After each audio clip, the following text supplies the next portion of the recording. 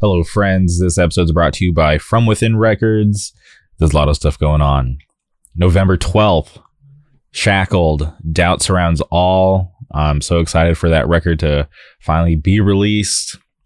But before that, October 17th, Beskar, coming out of Pensacola, Florida, dropping a new tape coming out on From Within Records, which is amazing. I love being straight edge. I love the fact that they're dropping it on Edge Day.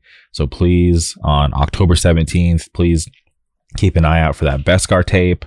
Also, From Within Records will be dropping a zine on Edge Day to support all of you straight edgers out there and for all the non-straight edgers who actually care. So please keep an eye out for that.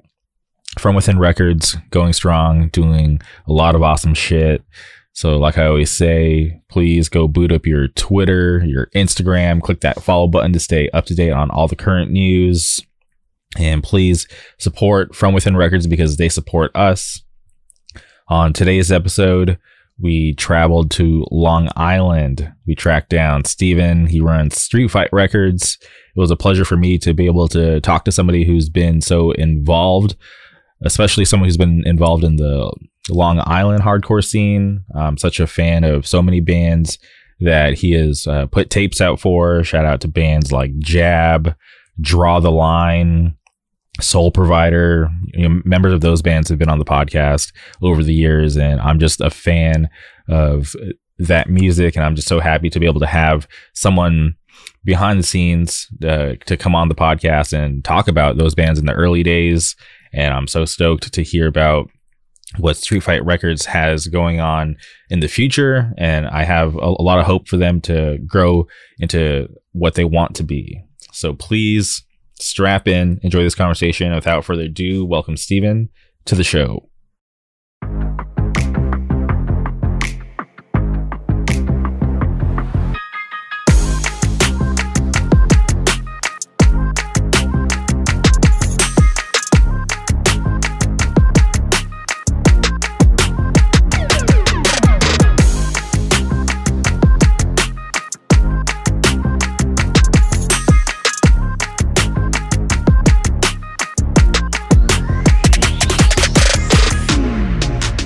We're live.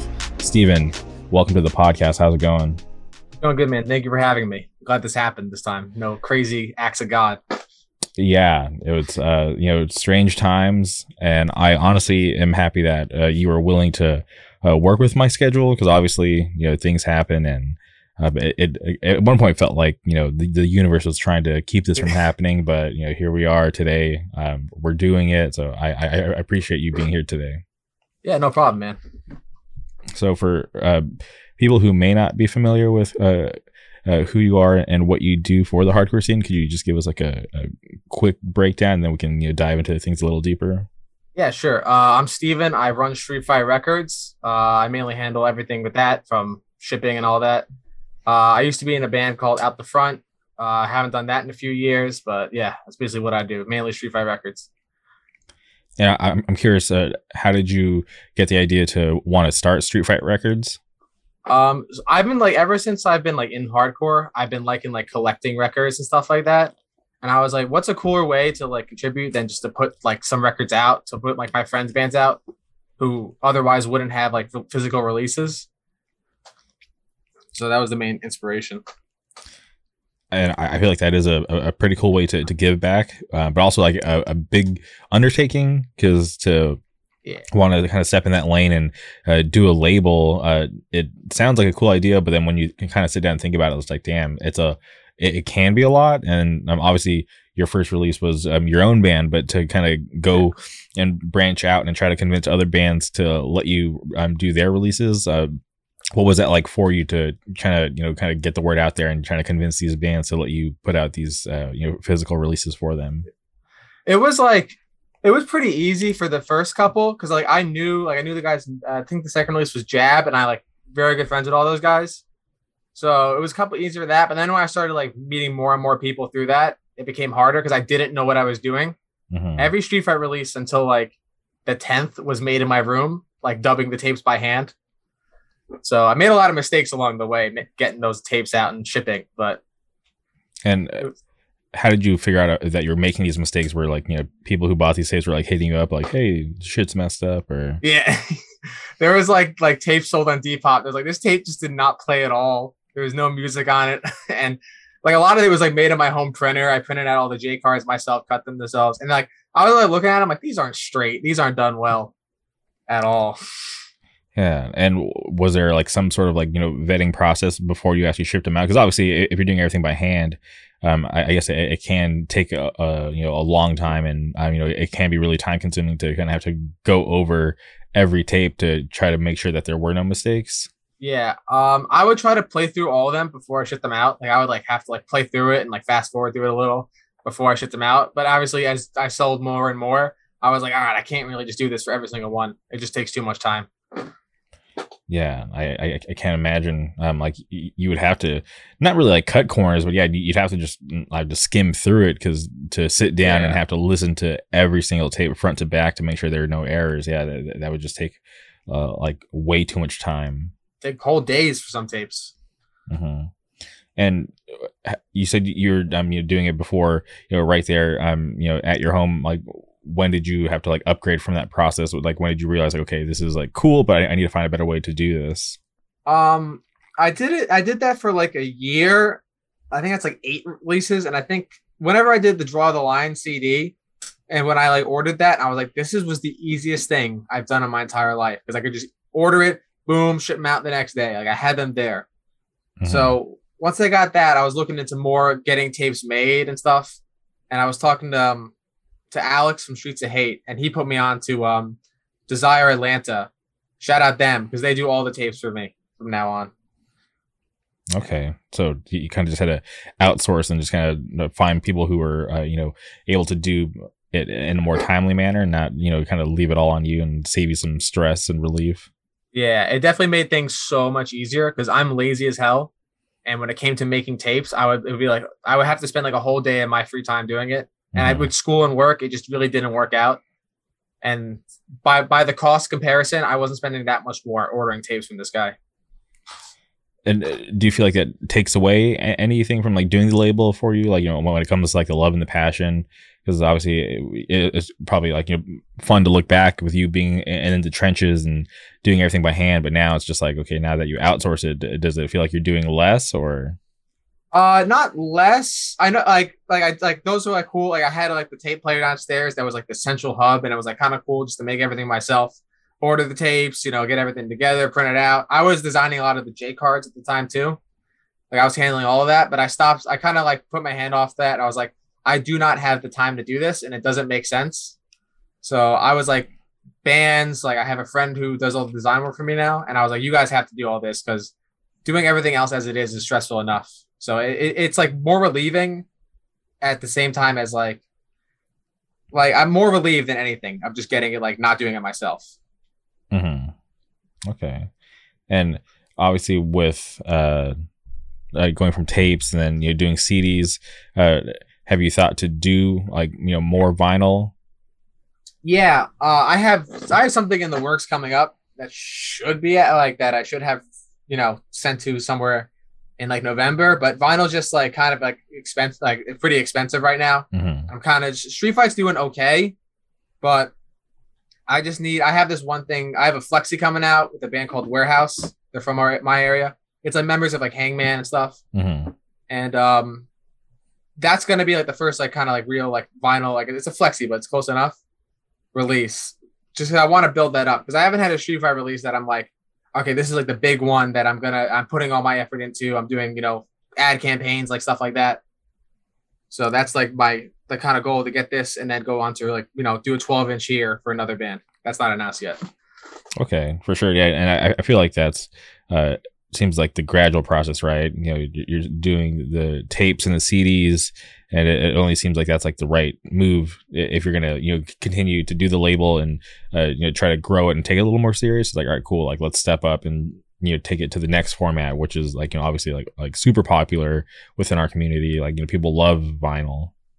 Yeah, it's definitely the most like legitimizing format to put your music on. Like it makes a band look so much more important when you have something on vinyl, which is so weird when you think about like Yeah. the actual like aspect of vinyl and like when it actually came out and like how it's like, you know, obviously like we're here like in this digital age, but this like physical format from like, you know, way back when is still like the most popular format when it comes to like, you know, music in our scene. Yeah.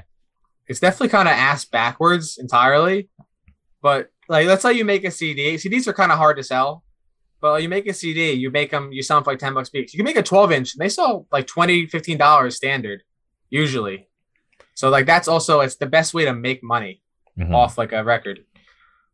You know, I went to the K-pop store, like my local K-pop store yesterday, and there's this group called aespa, and they just had their first mini album come out, and it's like their first physical release. Like they did like a couple of digital singles, a cover song, and they went insane, right? And then they just came out with the first you know, album, and I was really impressed with how they packaged their CD, because like there's like 3 different versions. I bought 2 of the 3.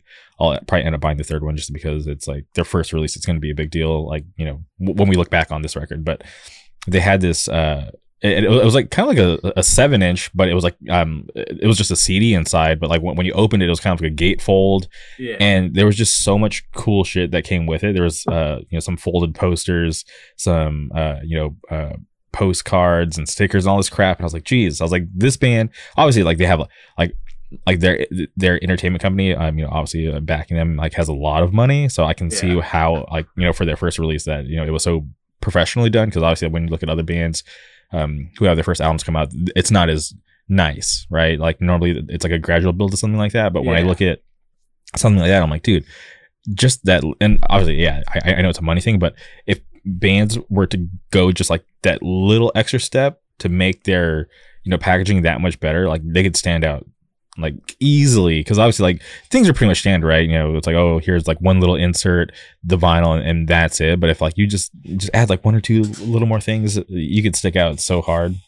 You really can't. My favorite part of getting a record is looking at the insert and seeing the thank you credits, and seeing, like, I remember when I was younger looking at bands I didn't know, like, oh, what's this band, what's this, check that out. I think that's, bands don't really do that anymore, I've noticed, but I think it's an important part to have that, like, insert looks cool. Like there was some Foundation record that had like pictures of them touring, and I'm like, oh, this is awesome. You can just see like years worth of like history about the band through this record, and it's like, dude, this is so awesome. Yeah, I wish. Well, and maybe maybe I'm speaking out of turn because I don't collect that much hardcore vinyl. Like things like there's certain bands that like I have to like buy. Like there's a band from out here called Fury. Whatever they do, I always have to make a purchase, just because I think they're very important for Orange County hardcore in general. So it's like not just them being like one of my favorite bands. It's just like it's just a cool piece of history to have for out here. But then I know there's like millions of bands that I love that I just have no interest in buying their vinyl, just because I don't know why. I just never been like a collector. But it all stems back to this weird story about me trying to start with this New Found Glory album that wasn't pressed at the time. So I blame them for my lack of hardcore vinyl. Even though you see this one, this is something I'm very proud of. But yeah, that's interesting. Well, I hope with, you know, going forward, you know, if the 12-inch is successful, that, you know, that's just obviously like a snowball effect for the record label, and, you know, things continue to grow from there. Yeah, that's the plan. Hopefully that works out, because it's just like a whole, like, getting them to, you know, really get down and record it and everything. So if that's, I'll announce that at a later date, but I should have that out sometime next year if, you know, everything goes smoothly. For sure. So I want to kind of go through the catalog, since is there only 10 releases so far, or are there more? 16? I think it's on the website. If you go to streetfightrecords.com, hit the website up. Okay. So I think it's all listed on there. When I look at the bands, because I checked it out on Discogs, which is like a little, it has you know, the majority of stuff listed. But when I look at some of the bands that I'm really into, I'm like, oh, like a lot of these bands have been on my podcast. So I'm just curious about, you know, your relationship. Like when I look at a band like Draw the Line, which I'm still a fan of that band. They're on the podcast like way back when. I wish they were a little more active, but I'm sure they have their reasons, for it. But I'm curious. Obviously, like you guys are from the same area, but like, how do you know those guys? I've met them just going to shows. Jimmy, the vocalist, he's like a real character. If you like going to shows, he's just a very like, hey, how you doing? Bust your balls kind of guy. And I've just known just from going to shows and meeting people, I've known all of them very well. Anthony, who plays drums, I'm very close with. He plays in Yes Duke and Hangman and Warehouse, and he played a bunch of other stuff probably. But I just knowing them is that just came together out of nowhere. I was just like, they have a record out, they hit me up, and they're like such close friends. So they think they have a new record coming out eventually. That's what they keep telling me. Mm-hmm.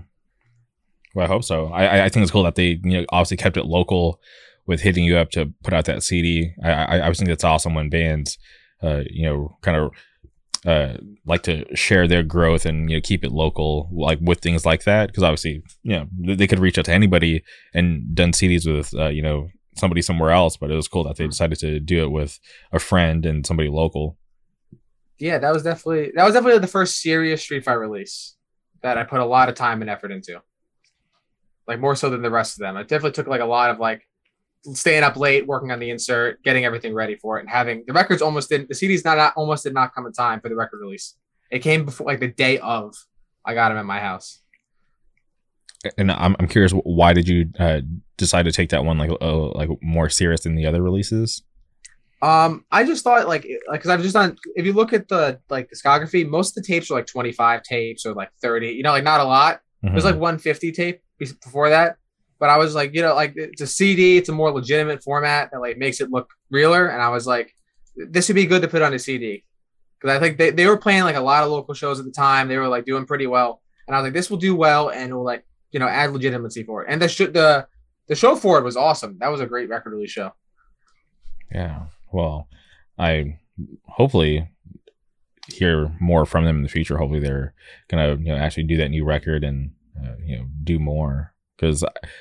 I'm it's no secret for people who listen to this podcast. I'm a huge fan of the Long Island scene because everybody that I've dealt with so far has been awesome and like super nice to me. On top of like having great bands, so when I look at a band like Draw the Line, I feel like they would be better served if they just were a little more active. But like I said, they probably have their own reasons, which is totally fine. I just I appreciate them for what they've done so far. They're in a lot of other. And Mrazzo's in Koyo too, so they just like time is very limited for all around. 100%, yeah. And you mentioned Koyo. That band is so good. I can't get over like how awesome that band is. I was actually fortunate enough to catch them live, like 2 weekends ago, and I was just blown away at how awesome they sounded live and just like the energy that they brought. It was a really good experience. They're going to be like in 10, 15 years, people are going to still like, it's going to be like Silent Majority in Long Island. People will talk about that band till the end of time for like as a Long Island staple. Yeah. For me, it's just fun to kind of watch them explode because it's just like when I look at them as a band, I'm like, okay, I don't really know if they have like a ceiling just because the type of sound that they're playing, they can literally play any type of show and just fit right in and won't be too weird. And the fact that they're writing really good music and the fact that talking to them when I saw them in Florida, they're like, yeah, like we're already working on our next record. I'm like, geez, like you guys are just like these crazy workhorses, and like music's been solid from the beginning till now. And I'm just really curious to hear what the next record sounds like, even though they're like in the middle of, promoting, Drives Out East and like playing all over. I'm just really hyped on that band. So for everything that comes their way, because I feel like they deserve it all. They really do. They've all worked hard in other bands, and this band, it's 110% effort in this band. Everything is like a machine laid out. They really work super hard for this band to be what it is. Okay. And another band that you worked with that I've had on the podcast, a band called Jab, which more recently they had their record release show, which was awesome for them. I had on Spataro and Chris Rini on the podcast a while back.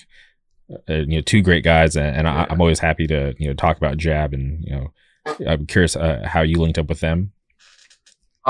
Just knowing them for so long, and like the music, the demo and the two songs are like some of like it's literally how insane how good those songs are, and they never got picked up by anybody.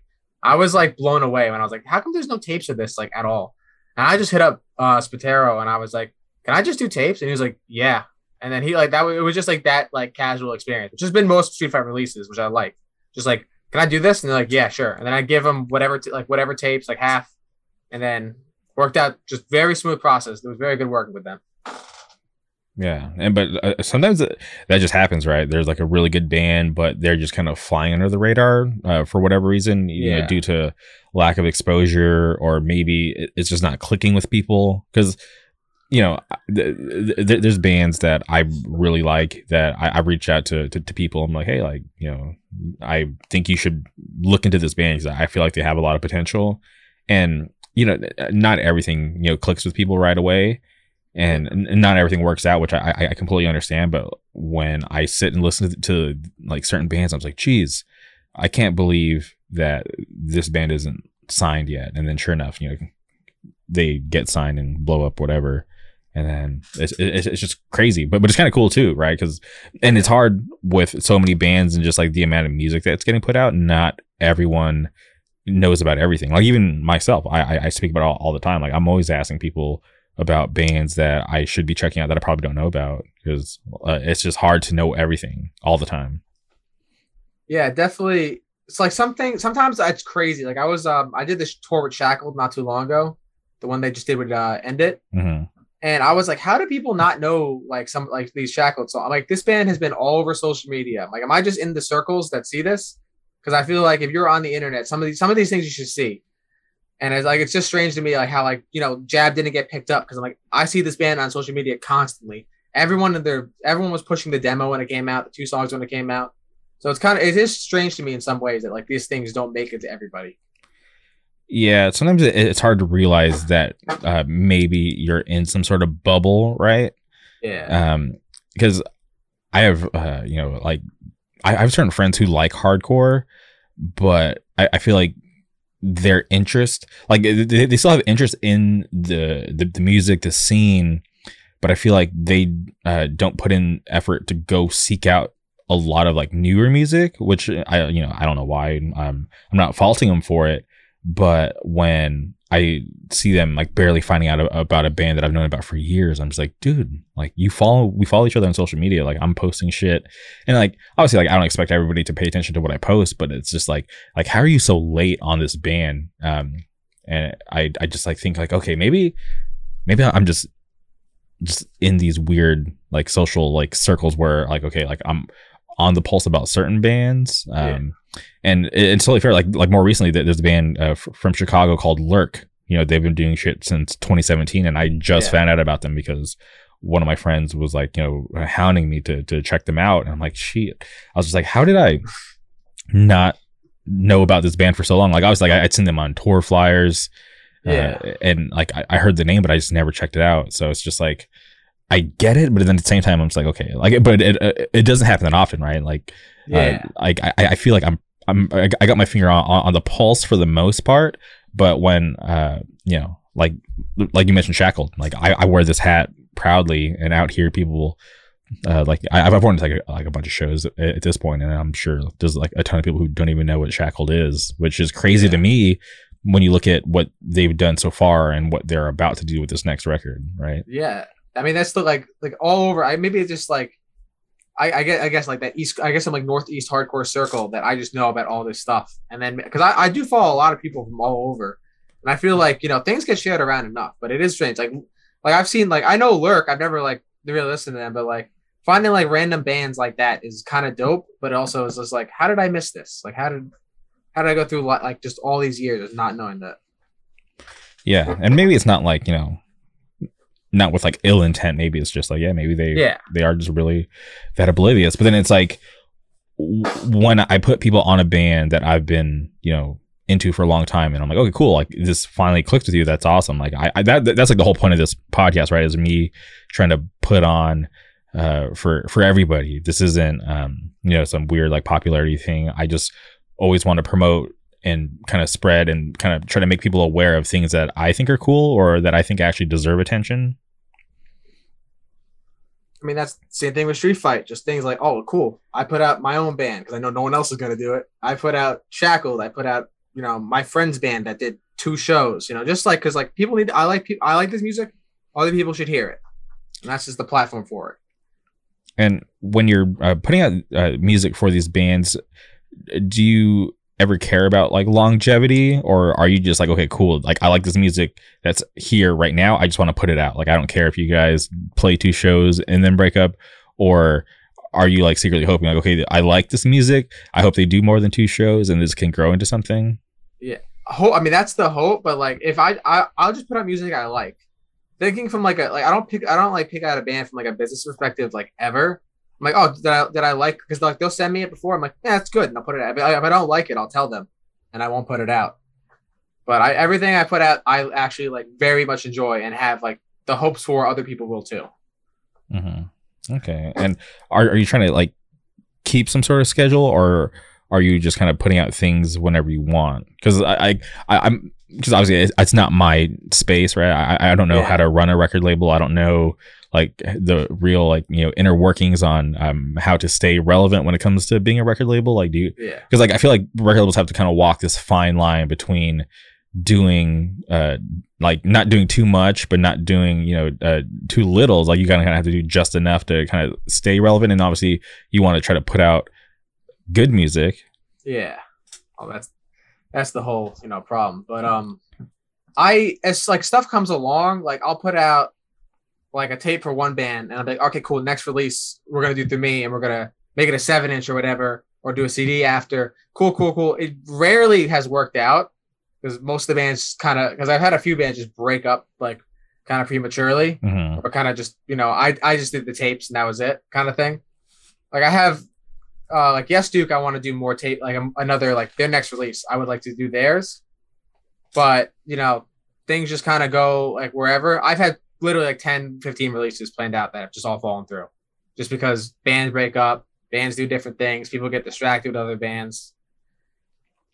So I just try to release things as it comes to me and not as a plan out, because it rarely works out that way. Just for me, like right now, it does not work out for me to plan things out. Okay. And when I look at some of these bands, that you've done releases for, and obviously some of them have gone on to, put out stuff on other labels. Have you ever, wanted bands to stick around and not be like and this is like no disrespect, but not to be like a stepping stone label to get to the bigger labels? It's not like for some bands, like I know like Yes Duke is doing something else at another label, and then like Soul Provider is, and I gave them like the full blessing with that. Like they all asked, and I was like very nice about it. And I don't really care about that, because once I kind of sell out of tapes, I'm just like, you could do kind of whatever. I would like to do stuff with them, but if a better opportunity with a label that has more exposure, I'm not gonna hold that band back for right now, because I feel like, all right, cool, like I do this tape label, but if Triple B Records hits you up for a thing, I'm not gonna say don't do that. Like, you know what I mean? Like that's just a good opportunity for a band to do. But would you ever want to get to that point where? Yeah, absolutely. Okay. I would love to be at the point where I'm the the top of the top dog around here, and put like everything cool out that people like. I mean, I think people like what I do now, but to be like the kid, like to be putting out vinyl all the time and have this kind of like, oh cool, that's the label you want to be on. I'm getting there, I think, slowly, but. Okay. We'll see. Yeah, because like when I look at some of these bands, like No Option, like I'm friends with some of those guys. I'm not sure what they're doing these days. I hope they're still a band. Yeah, right. And I know some of them are doing other stuff, but when I look at obviously Murder Town USA, I felt like for someone like you to put out those tapes and to hear that their potential like early on, that's cool. And then when I look at a band like Reign of Salvation, obviously, like I know, I'm sure you're friends with some of the guys that they're local to you. I think they're amazing, and obviously they're tied up doing other stuff. I know they're well, I mean, I shouldn't speak on it, but I think they're a great band, right? And they've done stuff after a War Outside and Within, but it's just like you seem to know and have like a good taste, but then there isn't like, they're not really sticking around, and that just kind of was like, damn, like I don't and obviously like I feel like it'd be cool to have more labels to go to instead of like, just like striving just to go to Triple B, if that makes sense. Because like Triple B is cool. I respect what they're doing. Great labels, so many awesome bands on there, but I don't feel like that's like the be all end all. Yeah, it shouldn't be. You're right. There should be obviously the smaller labels popping up and like holding it down, like in a local, and like not even like a local sense, just like holding it down. Because like you can have the top dog, but you need like enough mid-tier labels that like also just do a lot of cool stuff. And like Rain of Salvation, they already had everything. Like they did tapes with the Coming Strife, I think. So I think their next record was on them. Mm-hmm. So I think that was all planned out. And then any other band, like I think it mostly either stuck with me or that was their last thing they did. I know Shackled's doing From Within now, but that's because that's just a better move for them. At the time I couldn't handle that record. So, but I'm fine with like other, like if they want to just do it in like a respectful way, like I'm gonna throw shade. No Option asked me to do the LP, and then a day later went with another label. That pissed me the hell off. But that was like the only instance of that. Damn, I didn't even know that. Okay. Yeah, no one does. Okay, so you're just airing it out right now. Well, yeah, I don't give a shit. Okay, all right. Jack, Frankie, don't call me. I didn't know he was gonna bring this up, but Jack's fine. But yeah, I just would like to see more labels and not let their bands go, if that makes sense. Because obviously, like I love From Within Records, shout out Carter Holmes, amazing dude, and I that's why I talk about that label. We have like a working relationship. He's a great friend. I support everything that he does, and I just feel like I wish there was more people out there like him willing to do that grind and make things more available for bands. And obviously I see you working hard, and I know you have plans, and I just hope that you can get to that point as well. Obviously, obviously it takes time, but I would love to see you grow into that, because obviously with looking at what you put out so far, it's like, I know you have like that ear for good music. Yeah. Thank you. I appreciate that. Yeah. Carter works super hard on that label. Like that Payback record is fucking awesome. If you listen to this, buy that right now. It's so good. But he has that brand down so hard, and I've been trying to like do the similar thing of like, I made Street Fight hats. All my friends bought them. The T-shirts I made. I'm trying to build that brand up, which is I think important, because if you think of PA hardcore, in my head I think of From Within Records is the first thing, like from that, and whatever he's doing on there is very like important for that scene entirely. Yeah, and I guess just the awareness, right? It's really important. So it's cool that you're aware of that and willing to kind of take these gradual steps to bring it to the next level. Because like I said, the CDs, the tapes are cool, but I'm definitely looking forward to seeing this vinyl that you're working on, and hopefully that brings in more interest and you can start to get more bands. Yeah, that's the goal. I mean, that's with the Warehouse. I'm doing a flexi just because I've always wanted to do one, and they have 2 songs ready. So that's just kind of be like legitimize it more. And I'm going to make a bunch of copies of that. So that'll be out January. Don't quote me on that, but January-ish, February. Right. And if you haven't listened to that band, if you like, weird, like more like straight up hardcore, where it's just like a little more melodic, kind of like Crown of Thorns style NS. But that's what that band is. They're awesome. They've been playing for like 6-7 years at this point. Okay. Hell yeah. So definitely something to look forward to early next year, which is crazy to think about that 2022 is like right around the corner. I don't want to think about it. It's fucked up. Yeah. Time is so strange, because like the older that I get, I'm just like, I still feel the same. Like, even though like my body is aging, I am growing older every second that passes, but I still haven't hit that point where I feel old. I still feel like I'm a young kid, which is so weird. Even though I have responsibilities, I do a bit of traveling, whatever, but I still don't feel like I'm my age yet. I felt a little older recently. Someone told me that No Option got them into hardcore, and I'm like, I did that tape. I feel like an old man now, and I'm only 23. Jeez, that's crazy. That's cool. That, yeah, I don't know what that would be like. Oh, something that you did got me into hardcore. Yeah, it's crazy. Something I made in my bedroom and sold to people. is like your reason you're like super into hardcore right now and your life's like that way. Like that's awesome. That's like what I want to hear. Like it made me feel so happy when I found that out. Yeah, it's cool to have that kind of impact when you probably didn't realize while you were doing it that one of those tapes is going to get somebody into this crazy thing that we're into. Yeah, it's a very awesome feeling. It's kind of I don't know. It's just awesome. That's all I can say. Okay, and since we talked about Shackled so much, I'm curious. How did you meet those guys? Because I like whenever I think of Shackled, I think about when I had on some of my friends from Buffalo. They were on tour. I'm pretty sure they were on tour with War by Other Means back in the day. Yes, they were. Yeah. Yeah, and they're just like everybody was clowning on Dylan for this crazy driving story, and that's how like Shackled got put on my radar. And ever since then, I've been a fan of that band. I love everything that they've done, and I'm definitely looking forward to this next record. But I'm curious about your relationship with them. So they started playing Long Island in like 2018. Someone I was friends with at the time booked them on a show around here, and then like they just started playing like a lot. And I knew before I even met them. I had a mutual friend that was like, "Yo, listen to this band put out this tape," and I was like, "Okay." And then I put out the tape, and then when I gave them their share, that's when I first met them in person, and we've just became best friends there. There's a big Long Island like connection with Shackled, especially like my friends, like the guys in that in Silenus. I don't know if you know who they are. Mm-hmm.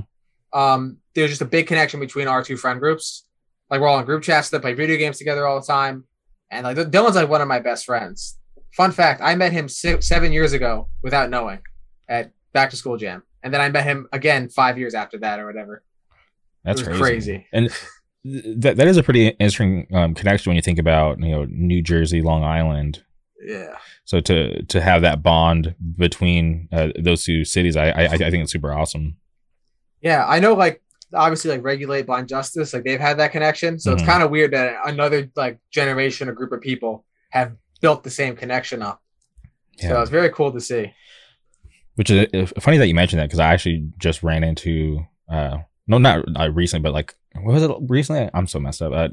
No Pressure played here, and yeah. I didn't realize Mike Body was playing guitar for them, and obviously I knew Harry played drums. And then Seb was there.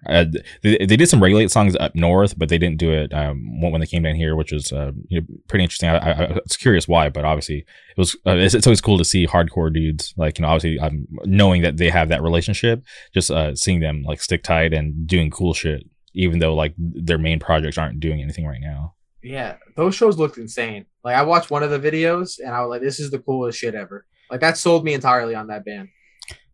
Are you going to the show tonight? No, I didn't get a ticket. Unfortunately, did not get one. I could probably figure out a way actually. Well, we're recording this the day of the show. It's in Brooklyn, right? Yeah, it's at Gold Sounds in Brooklyn. Yeah. Well, yeah.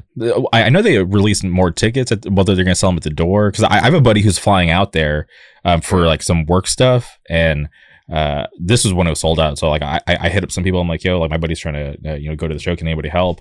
And just by chance, like, oh yeah, they're just releasing more tickets, so he should be fine to get in. Oh, I didn't even see that, so I might try that after this. Might head on over there. Yeah, because the shows out here were awesome. Like we had Scowl played, Momentum, and Dare, which is an awesome lineup. But just knowing that Koyo was playing, I'm like, damn, that would have been so much fun to have No Pressure and Koyo on the same bill out here. Yeah, Koyo will make it out there eventually, but that tour package, I hope like happens again because that's like a very solid, like good idea. I hope it like has the Long Island show because that would be crazy. Yeah, I'm just waiting for that. Somerset Thrower, Standstill, a Koyo tour. I feel like that's something that would be really cool, and I think like kids across the states would love that. Yeah, I'm sure people. That's a very like in band. Like those bands are all doing very well. And I think whatever they do, I know Standstill's doing that tour with Pain of Truth, which is kind of a little they all like grew up together usually mostly, so it makes sense. But though, if that band did a tour, if those three bands did a tour, it would do so well. Yeah. But I don't know if Somerset Thrower was touring right now or really. Yeah, probably not because I know they're a little older. Yeah. Yeah. Great band though. But I'm excited to see Stand Still and Painted Truth for the first time at the end of this month. Yeah, that's what the Painted Truth shows that just happened were like way better than I expected them today. They were awesome. Were you there? And yeah, I was at both of them. Yeah. Oh, interesting. Okay, that's awesome. Well, I'm curious. Better than you thought? Yeah, well, because sometimes Long Island shows like have like, oh cool, this big band's playing, and then like everybody gets too scared and doesn't mosh, because that's just like sometimes how it goes. Like that's definitely happened when I'm like, this show's gonna be crazy, and then it's like nobody's here. Like, what's going on? But it was awesome. Like that. Like the first day was awesome. Second day was crazy. Tsunami played one of the best sets I've ever seen at AMH. I'm not even like a big fan of that band, and it's just I just don't, not like the music really, but they had one of the most insane sets I've ever seen. People were going insane for that band. I was really curious how it was going to go because obviously they're a big deal out here. They're from Northern California, from the Bay, but there's just a lot of hype just because they have like a really great presence online. People love the music, but they haven't really done much because of the pandemic. I know there was like a lot of cool things planned that just didn't come to fruition. So to see them fly across the country to play that show, and friends with some of those guys, so seeing their stories of them reposting people recording videos of their sets, I was like, damn, that's awesome that people were so receptive to the band, especially for it being their first time being out there. Because sometimes a band will play somewhere for the first time and it might be like a lukewarm response because people just don't really know or are too shy or whatever. But like it seemed like people were really into it and kind of taking advantage of their first time being out there. It was awesome. Like most people who were singing along and dancing, I've never seen before, and that's awesome. I hope those people come back and whatever. Mm-hmm. But it was cool just to be like, okay, I don't know anyone here, and I hope this is like a influx of people coming in to check out this cool band that's hyped and be like, oh cool, I'll listen to this band because I was at the show. So hopefully that's how that works out. Man, and I'm just happy that Painted Truth was able to finally play a show because I'm such a fan of that band, and to think that they just played their first couple of shows, like that's crazy because it just seems like they've just had this presence and they've been around for a bit, but the fact that they weren't able to do anything just seemed crazy to me. Yeah, it definitely was. It definitely feels like because they came around like the beginning of the pandemic, so I feel like they've just been like, and like obviously 2020 was the slowest year ever, so I feel like they've just been a band forever. Yeah, and see those come to fruition was awesome. Yeah, and to have the two releases because they did the split with Age of Apocalypse, which was awesome, and for it to like sell out and do really well, I'm like, okay, yeah, like people really enjoy this music, so I was really just happy that they were finally able to get out there, and now that things are moving for shows and there's tours happening and more shows happening, so the fact that they're getting out there, I'm just really stoked for them. Yeah, I'm sure, and they're all hyped to do it, and it was just I can't describe to you how cool that show was. Like every so many people singing along, so many people just having a good time, no bullshit, just good shows, and like the lineups were awesome. Like Final Right played, they put out a new record. That band is awesome. Shout out Jeremy. And Sworn Enemy, it was great to see them first time ever playing that venue on Long Island, which is kind of crazy, but just an awesome weekend of shows. Yeah, for sure. I'm definitely a fan of both those lineups, and yeah, like I said, I'm just happy that it was able to go off and people were able to experience it, and the fact that they're getting out there more just has me way more stoked to see them at the end of the month. Yeah, and that tour should be crazy. Just like seeing that lineup and seeing like people drove from Chicago to see that show, like drove from Chicago to Long Island. I don't know why you would ever do that, but respect on that. Yeah, sometimes I went through that when I flew to Florida, right? I had a bunch of people calling me crazy. They're like, why are you flying to Florida for that show? Like, you've seen all those bands before. And I'm like, I've seen all these bands before, but it's not about just seeing the bands. It's about experiencing that moment. Because the main reason I went out there was for Burning Strong. They're having their record release for The Fire Rages On. Yeah. And just the fact that they were really supportive of what I did, like early on, and one of the first bands to like put me in their thank yous, and I was just like, that blew me away because like I said, I'm not doing this to kind of get any clout or get popular or whatever. I'm just doing this just because I love hardcore and want to just help spread the word and just try to put more people on. So the fact that they did that just blew me away, and just stayed in touch with those guys. They've always been really great to me, and then just this crazy relationship with From Within, and obviously they work with From Within, so it's like this weird culmination of things. And I was just like, I have to be there, just because I know how important it was going to be for them, and I was just like it lined up with my schedule. Just everything made sense. Yeah. So I was like, I have to be there, and it just so happens that the lineup for the bill, I had like friends in every band, which I didn't even know, right? Until they told me about it. So I was like, all right, this just makes sense for me to go. And one of the most common questions I got when I was out there was like, who did I travel out there with? And I told everybody, like, I just came by myself, and people like were really surprised, but also like respected that I did that. And it's just like, yeah, like I, that night was like really important for them, but it was just as important to me because you can't recreate those moments, right? Like I didn't want to look back and be like, I could have flown out there, but I was scared or lazy because I didn't want to go by myself or whatever.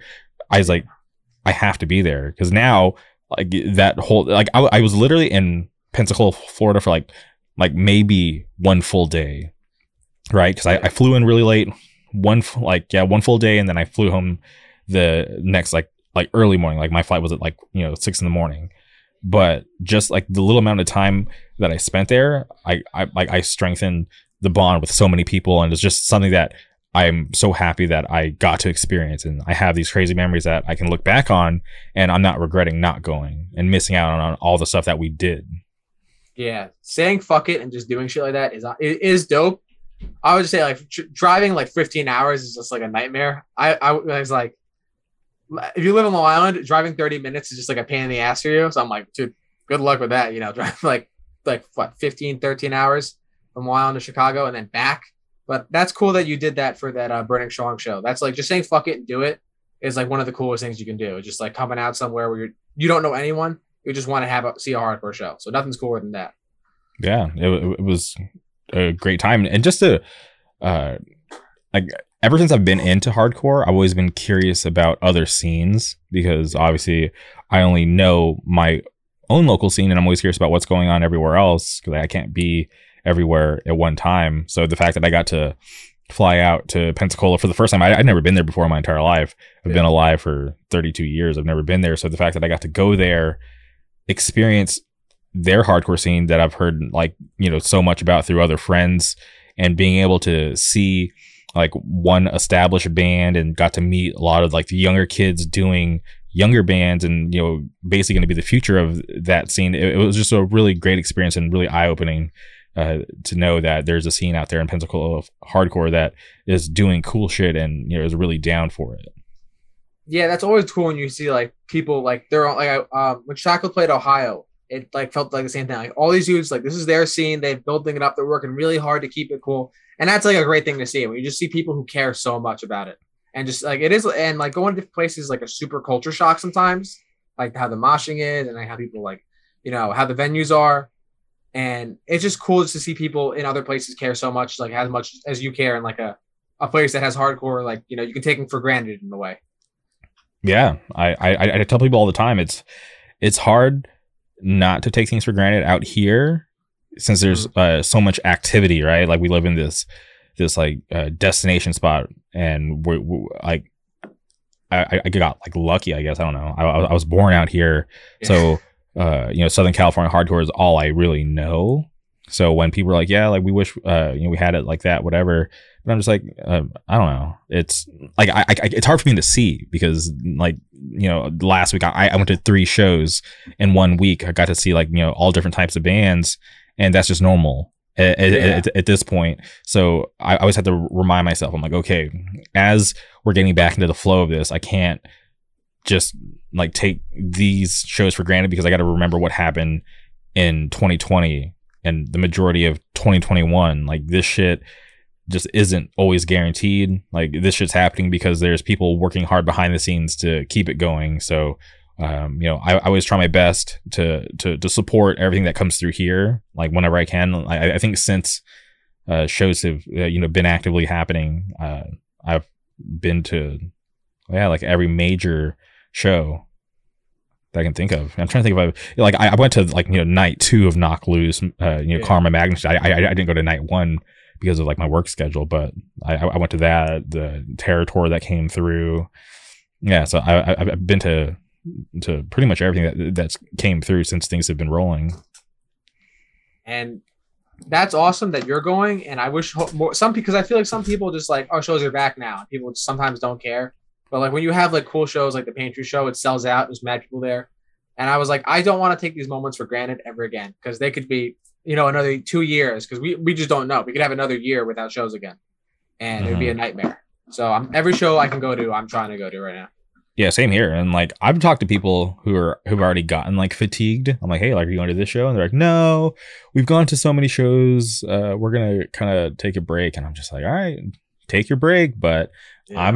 I'm gonna be living these moments and going to these things because like they could be gone again, and I don't want to sit there because the last show before the pandemic that I went to, I didn't know it was going to be my last show. Right, I walked out of there thinking, all right, we're going to go to the Acacia Strain Riding Out tour like next week. Even though that tour still happened, I just didn't go because it was just really weird times. Yeah. I didn't know that show at the Rec Room or the Rec Center or whatever with Initiate was going to be my last one for like a whole year and a half. So I'm gonna I feel like I'm enjoying these more now since maybe it's because like they've been gone for so long. I don't know, but I still go about it the same way that I did before, but for some reason I feel like things just feel better. Yeah, they definitely the first show back I went to was the Madball one, and there was a feeling there that I don't know if I'll ever be able to like recapture. It was like my first show again. I was so hyped on it. I was so happy to be there. I was like, this is the best Madball set I'm like ever gonna see. It was crazy. So I was like that, but in like one show I filled my need for like a year, and it was awesome. And are you speaking about the one in Thompson Square Park? Yes, that one. Yeah. Whoa, you're a super spreader. Yes, that's right. Don't forget it. Holy shit! See, that's insane because okay, I had I knew a bunch of people who went, right, and I felt like I got to see the show from so many different angles, right? Like I had friends that were on the stage, so I kind of saw from like that vantage point. I had friends posting videos of them in the pit. I'm like, that's fucking dangerous. I hope you're all right. Yeah. And then I had friends like, who were just in the way back. Like, yeah, like, we came and we knew that we didn't want to get too close. So we're just here. And I'm like, okay, cool. That's cool. Like I thought it was really interesting that I got to see those different vantage points, and I don't fault anybody for going or not going, whatever, but that show is always going to be controversial. But I feel like in the history of hardcore, that show was a very important moment, and I think that was like the big push because nothing was really happening. There were some secret shows right across the US, like there were a few. We know about them, but then Madball happens. They took the backlash, and I don't know, maybe this is the way the universe works, but then give it 1 week later, Section 8 happens in LA. Yeah. And the whole world starts to turn. Things start to get a little more safe, and then that's it. Shows are back. So I feel like if it wasn't Madball, it was going to have to be somebody else, right? So the fact that they took it and did it, it was really important. Whether people want to believe it or not, like when we look back on it, even though it wasn't that long ago, that shows like a really important marker for like a point in hardcore history. Somebody had to do it, and obviously the band that could, they could take the hit and be like okay with that. Because I feel like Madball fans, were just like cool Madball, like they didn't really give a shit. They were like cool, and they had all the permits and everything, so they could do the event. But that was. It had to happen. Somebody needed to catch the flack. Even if it was like 6 months from then, the first band to do it was always going to catch the flack. There was no way around that. The first band was going to get all that, you're a super spreader, you're da-da-da. But either way, whether you agree with they should have had it or not, somebody needed to break the ice. And I'm curious, you going to that show, how did you go about it? Were you like, were you super cautious? Were you like mask on, mask off, or were you vaccinated at that point? I wasn't vaccinated then, and what do you call it? I wore my mask when I got there, but then I was just like, there's so many people. I'm like, there's just no point to wearing a mask. So after like when Murphy's Law started playing, and that's like one of my favorite bands of all time, I was like, whatever. So I was like moshing, stage diving to them, and I was just like, I was just so excited to be back. I just totally forgot COVID even existed at that point. I was just like, I'm so happy to be back where I feel belong. Mm-hmm. Yeah, that's how it was at the. I remember going to the LA show, and I've spoken about this a bunch of times, but I remember reaching out to some friends and getting called crazy for even suggesting wanting to go to that show. But I was just like, dude, like we have to go. This is gonna like I don't know what it was, and like I got warned beforehand, right? Because I think I'd done a podcast either that day or like the day before, and some people had told me that like the people who put on or who's putting on that show, they do crazy events, so just know that it's gonna go off. So like I was telling my friends, I'm like, dude, like I get that you're nervous, but this is going to be something that we're going to regret if we don't go. Like it's just something that it just feels like it's going to be special. And like, who knows? Let's just go figure it out. And I know it's risky, and maybe it was dumb of us to go and do that underneath like multiple freeways. But I was like, this is just one of those moments where like you can't recreate this, right? And then sure enough, I go. It is insane, right? And nothing like that has happened again, or probably will never happen again. But I went, and then I had the people who called me crazy for going were calling me, being like, "Yo, like, are you okay? Like, how was it? Like, we wish we would have gone." And I'm like, "Yeah, I wish you guys would have gone too, because now I'm walking like a mile back to my car by myself in this weird part of LA, thinking about what I just experienced and how crazy it was, and having to describe it to you guys over the telephone because you guys didn't want to come here and experience it with me." So it's just like, yeah, like it was just crazy. But I'm glad I went, and obviously like I took the backlash. I had people like unfollow me, and really, yeah, which is I get it, right? Because and I couldn't care less, right? If you're gonna unfollow me because I went to a hardcore show during the pandemic, I'm like, that's fine. Like I don't. Grow up. I don't care. It's like and it's not like I wasn't like spreading any misinformation. I just was reporting on what I experienced, because when I went there, and it was like a crazy mix of people, right? Because it wasn't just a hardcore show. It was like punk show, yeah. But like when I went back there, there was straight edge kids, there was kids doing NOS tanks. There was I'll never forget this guy. He was dragging a cooler and selling cans of Modelo for like $5. I'm like, that guy's a hustler, right? He knows what's up. Yeah, I was like, this guy's out here trying to have a little side hustle. I'm like, that's sick. And then it was just this crazy environment, but you could feel in the air that everybody was there just to have fun and to have a good time, right? With like, there was no weird drama, no weird vibes. It was people from all different walks of life, people with masks on, with masks off, just there to have a good time. And I'm just like, this is such a weird feeling, because normally it's not like that, right? Yeah. So just to experience that, it was crazy. Yeah, it was just like comparatively the Madball show. It was just awesome. Like I know people were like freaking out about it. I know a lot of people who didn't go, but I was like, how can I miss this? Like I haven't left the house like a year. Mm-hmm. So I feel like if you're a hater on that, sorry, I went to one event about like for a whole like year and a half or whatever. And I'm curious, from your perspective, did you know that there were going to be that many people there? Because I obviously I saw the flyer for the show. I'm like, oh, cool. Like it's going to be another show in the park. Cause like, they've done shows like, out there like that before. So I'm like, okay, cool. Like I've seen videos like that before, but when I saw this scale, I was like, holy shit, this is insane. Like everyone figured as much, that there are going to be that many people there. The last, like, whenever Chromatics and Breakdown played there, like 2016, there was a lot of people there. This is like double the amount, obviously. Mm-hmm. But I knew there were going to be tons of people there. I know, like, if you didn't know what you were walking into, like, you knew, everything was clear, like, laid out of how many people were going to get there. There were really no surprises. That's interesting. Yeah. But and you left the show. You're fine. Yeah. No one I know who went got sick. Everyone was fine. No one, tested positive or felt sick or felt ill in any way. Mm-hmm.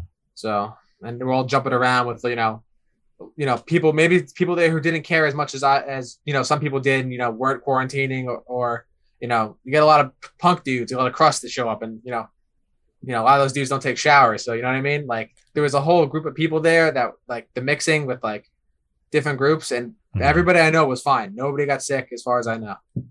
So, yeah. Like like I said, like way back when it was like a hot issue, like I didn't have any problems with people going. I was just hoping that after the fact they took the steps to kind of keep whoever they were around afterwards safe, right? Because obviously they made the choice to go. That's cool, but like, you know, if you're like, if you have to go to work the next day, it's just like, you know, I feel sorry for your coworkers if they get it from you because you decided to go to the show and they didn't have any control over that, you know.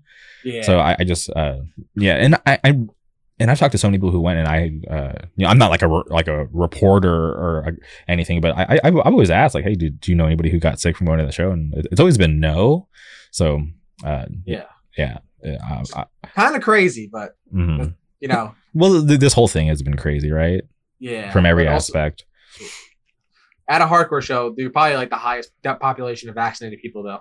In my opinion, like I feel like everyone at hardcore is vaccinated, as far as I know.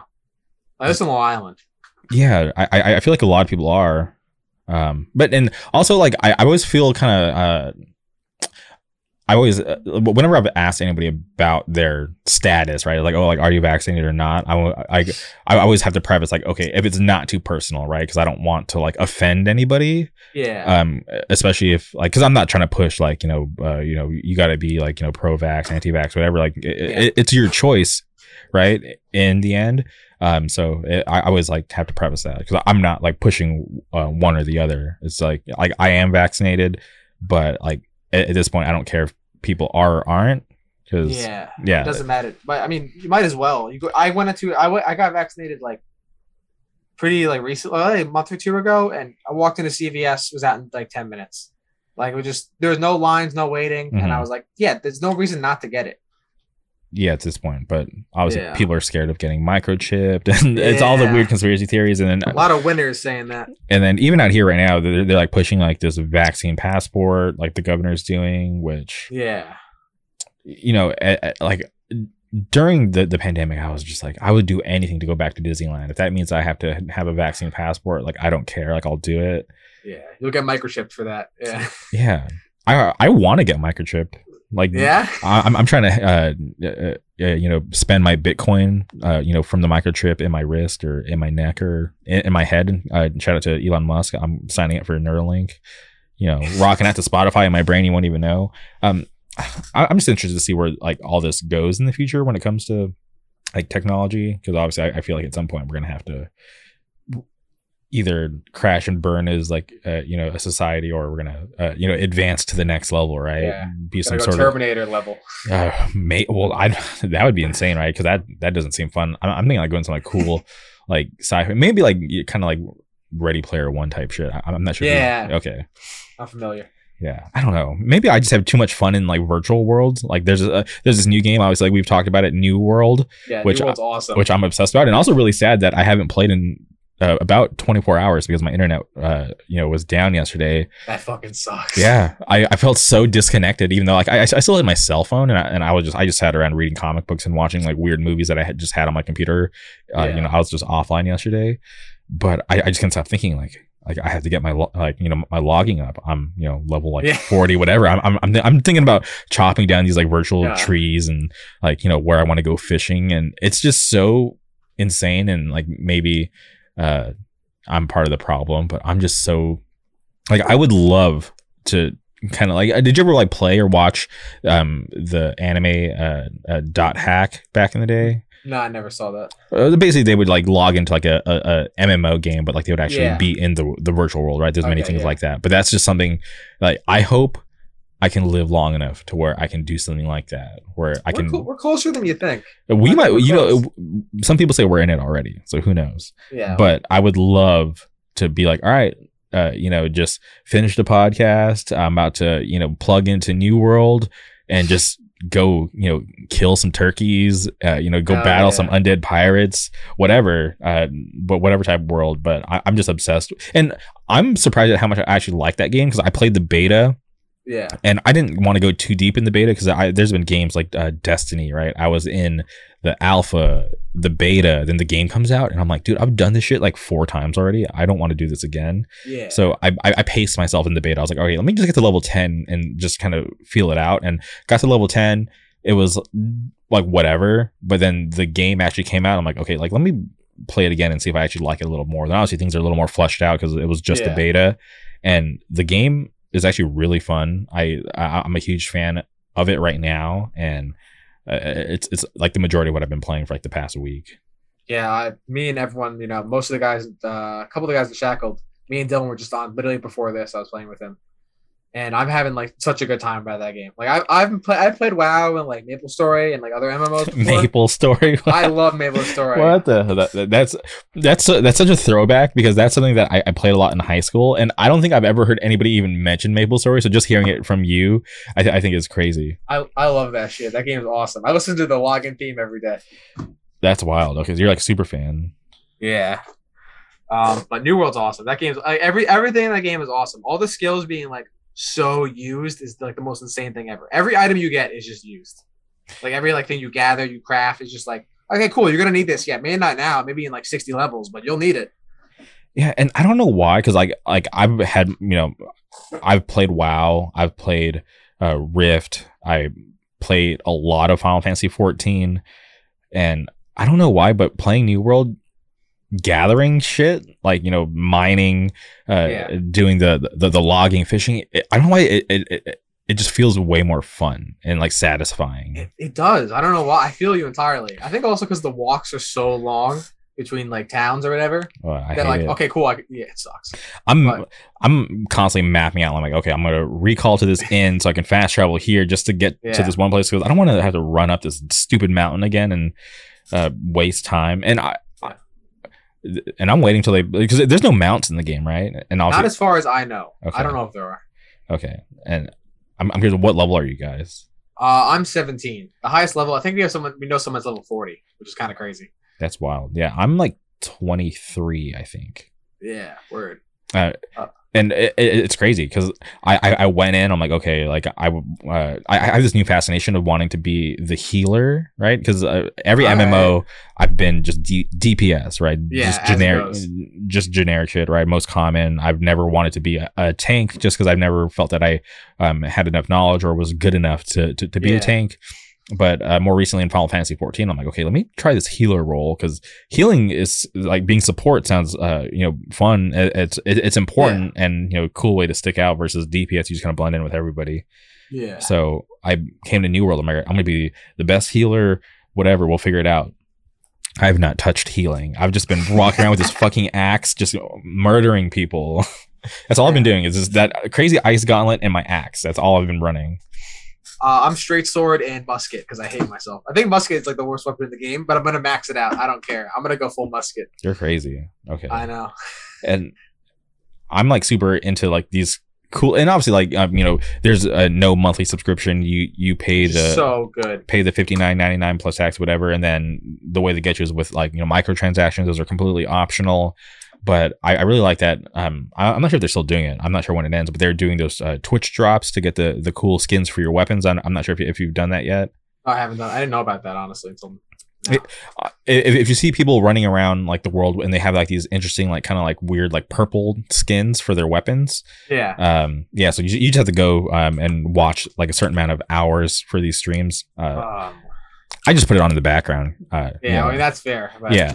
So I unlocked all the weapon skins. They're pretty sick. I love the one for the great axe. It looks amazing. But the game is, and yeah, I don't know how, but Amazon just did it right. And it's crazy because it's like still this is what like maybe like we're like week 2 of the game actually being out, and it's just I think so. Yeah. Yeah, it's really crazy. Fun. Everyone is playing this game right now. Everybody, it's nuts. And it's weird to me too because playing the beta, I didn't hear of anyone having any interest in it.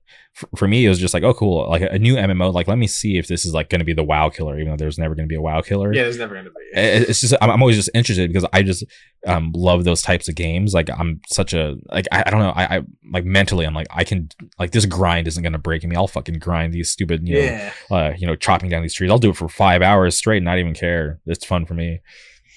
So to hear people like even like people that I would not even expect like that are playing, I'm like, oh, this is cool that like so many people are interested in it. Yeah, it's I didn't hear anything about it before it came out. I heard it was bricking GPUs. That's the only thing I heard, that people's GPUs were bricking while playing this game. Yeah, I think they fixed that. I hope. Yeah, I know it was like a very specific, like I forget what brand, but it was like a 3090, like some streamers like Yeah. things were being bricked, but then obviously I'm not sure what the actual issue was, but I know that that company was like like resupplying, like okay, like if your shit bricked because of a New World, contact us, we'll supply you with a new one. I think it was EVGA, if I'm not mistaken. It could be. I couldn't tell you. Yeah, I think it was them. But yeah, I was like, I have a 2060 Super, and I'm like, I'm not buying anything. Like, I got this lucky, and I was like, I'm not doing anything. Like, I'm not buying another $1,000 graphics card. I've tried, and I've tried so hard to buy. Like, my goal is to get a 3080, and obviously those things are like so hard to get. And then when I started seeing like them being resold on like StockX and stuff, I'm like, am I crazy? Like, I've never seen electronics being resold on this website where I go to buy shoes and clothes, right? I was like something's not right. And then finding out that obviously it's like a lot of it's like some of the earlier builds were being used to mine cryptocurrency, and that's why like a lot of them were being bought out like crazy.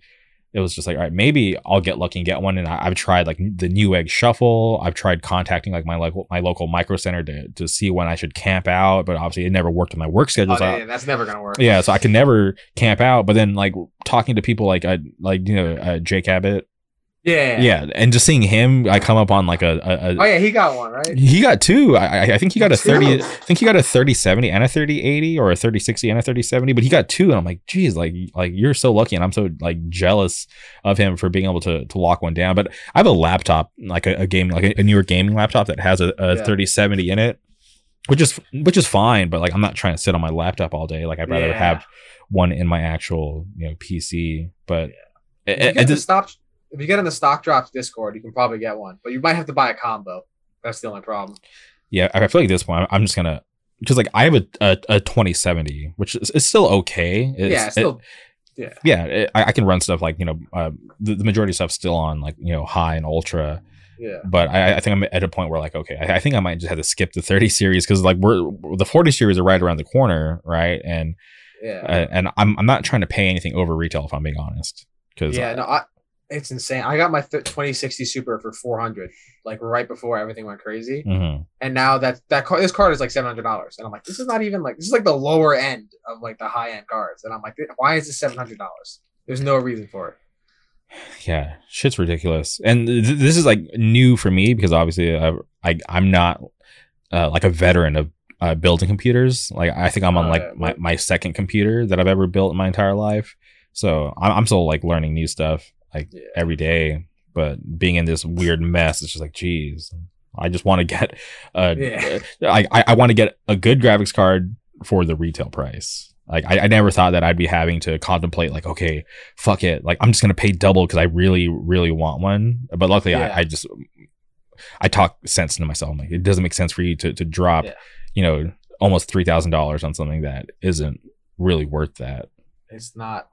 Like most people I know got them off crazy like combos, like monitor, power supply, and a graphics card, and it was like $1,000, but you're getting like a good monitor as it was. So like, if you needed a monitor, it kind of worked out. But like, my little brother got one with a power supply. That's like the only way he got it. He got a 3060. Yeah, there was like that 10-year-old kid who found like a loophole on Newegg's website. I'm not sure if you read about that. No, I didn't hear about this.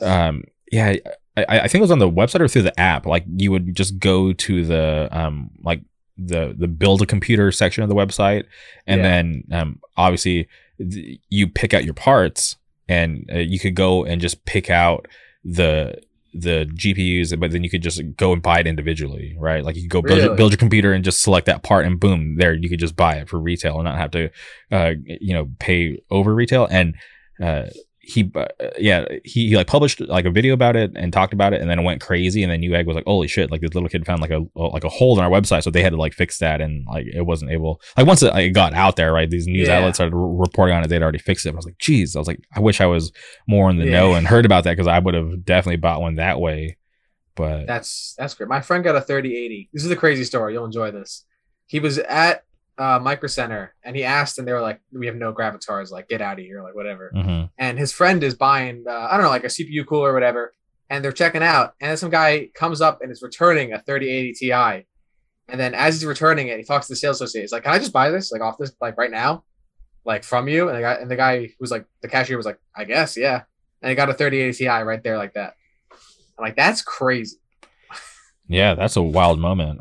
I remember the last time I was at Micro Center, the guy ringing me up like pissed me off because I was buying I was buying a new motherboard because I was switching over from I had an Intel build, but I was moving over to AMD.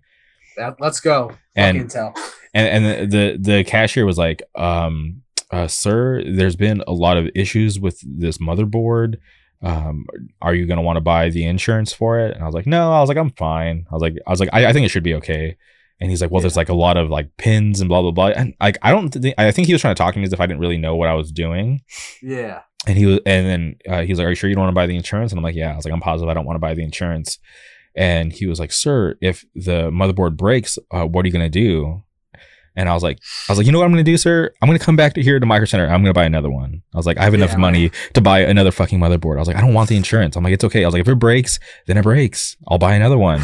I was like, I get like, and I know they make like some sort of like weird commission or whatever. Yeah, so like, so I don't know if he was just trying to get like a little extra, like, you know, bump in his check, but I was like, dude, don't try to scare me into buying the insurance. Like what if it breaks? I'm like, dude, if it breaks, it breaks. I was like, I'll just buy another one. It's not going to be the end of my world. It's not going to be the end of everything. It shit just happens.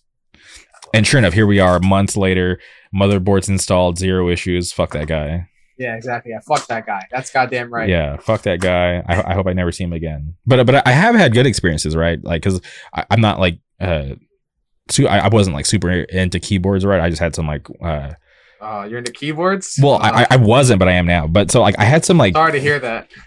I know it gets real nerdy, right? Real expensive. That's the real thing. Yeah. So I had this Corsair keyboard, right? Just like some like, you know, cherry switches, whatever. Yeah. And I was about to record a podcast with I forget who it was.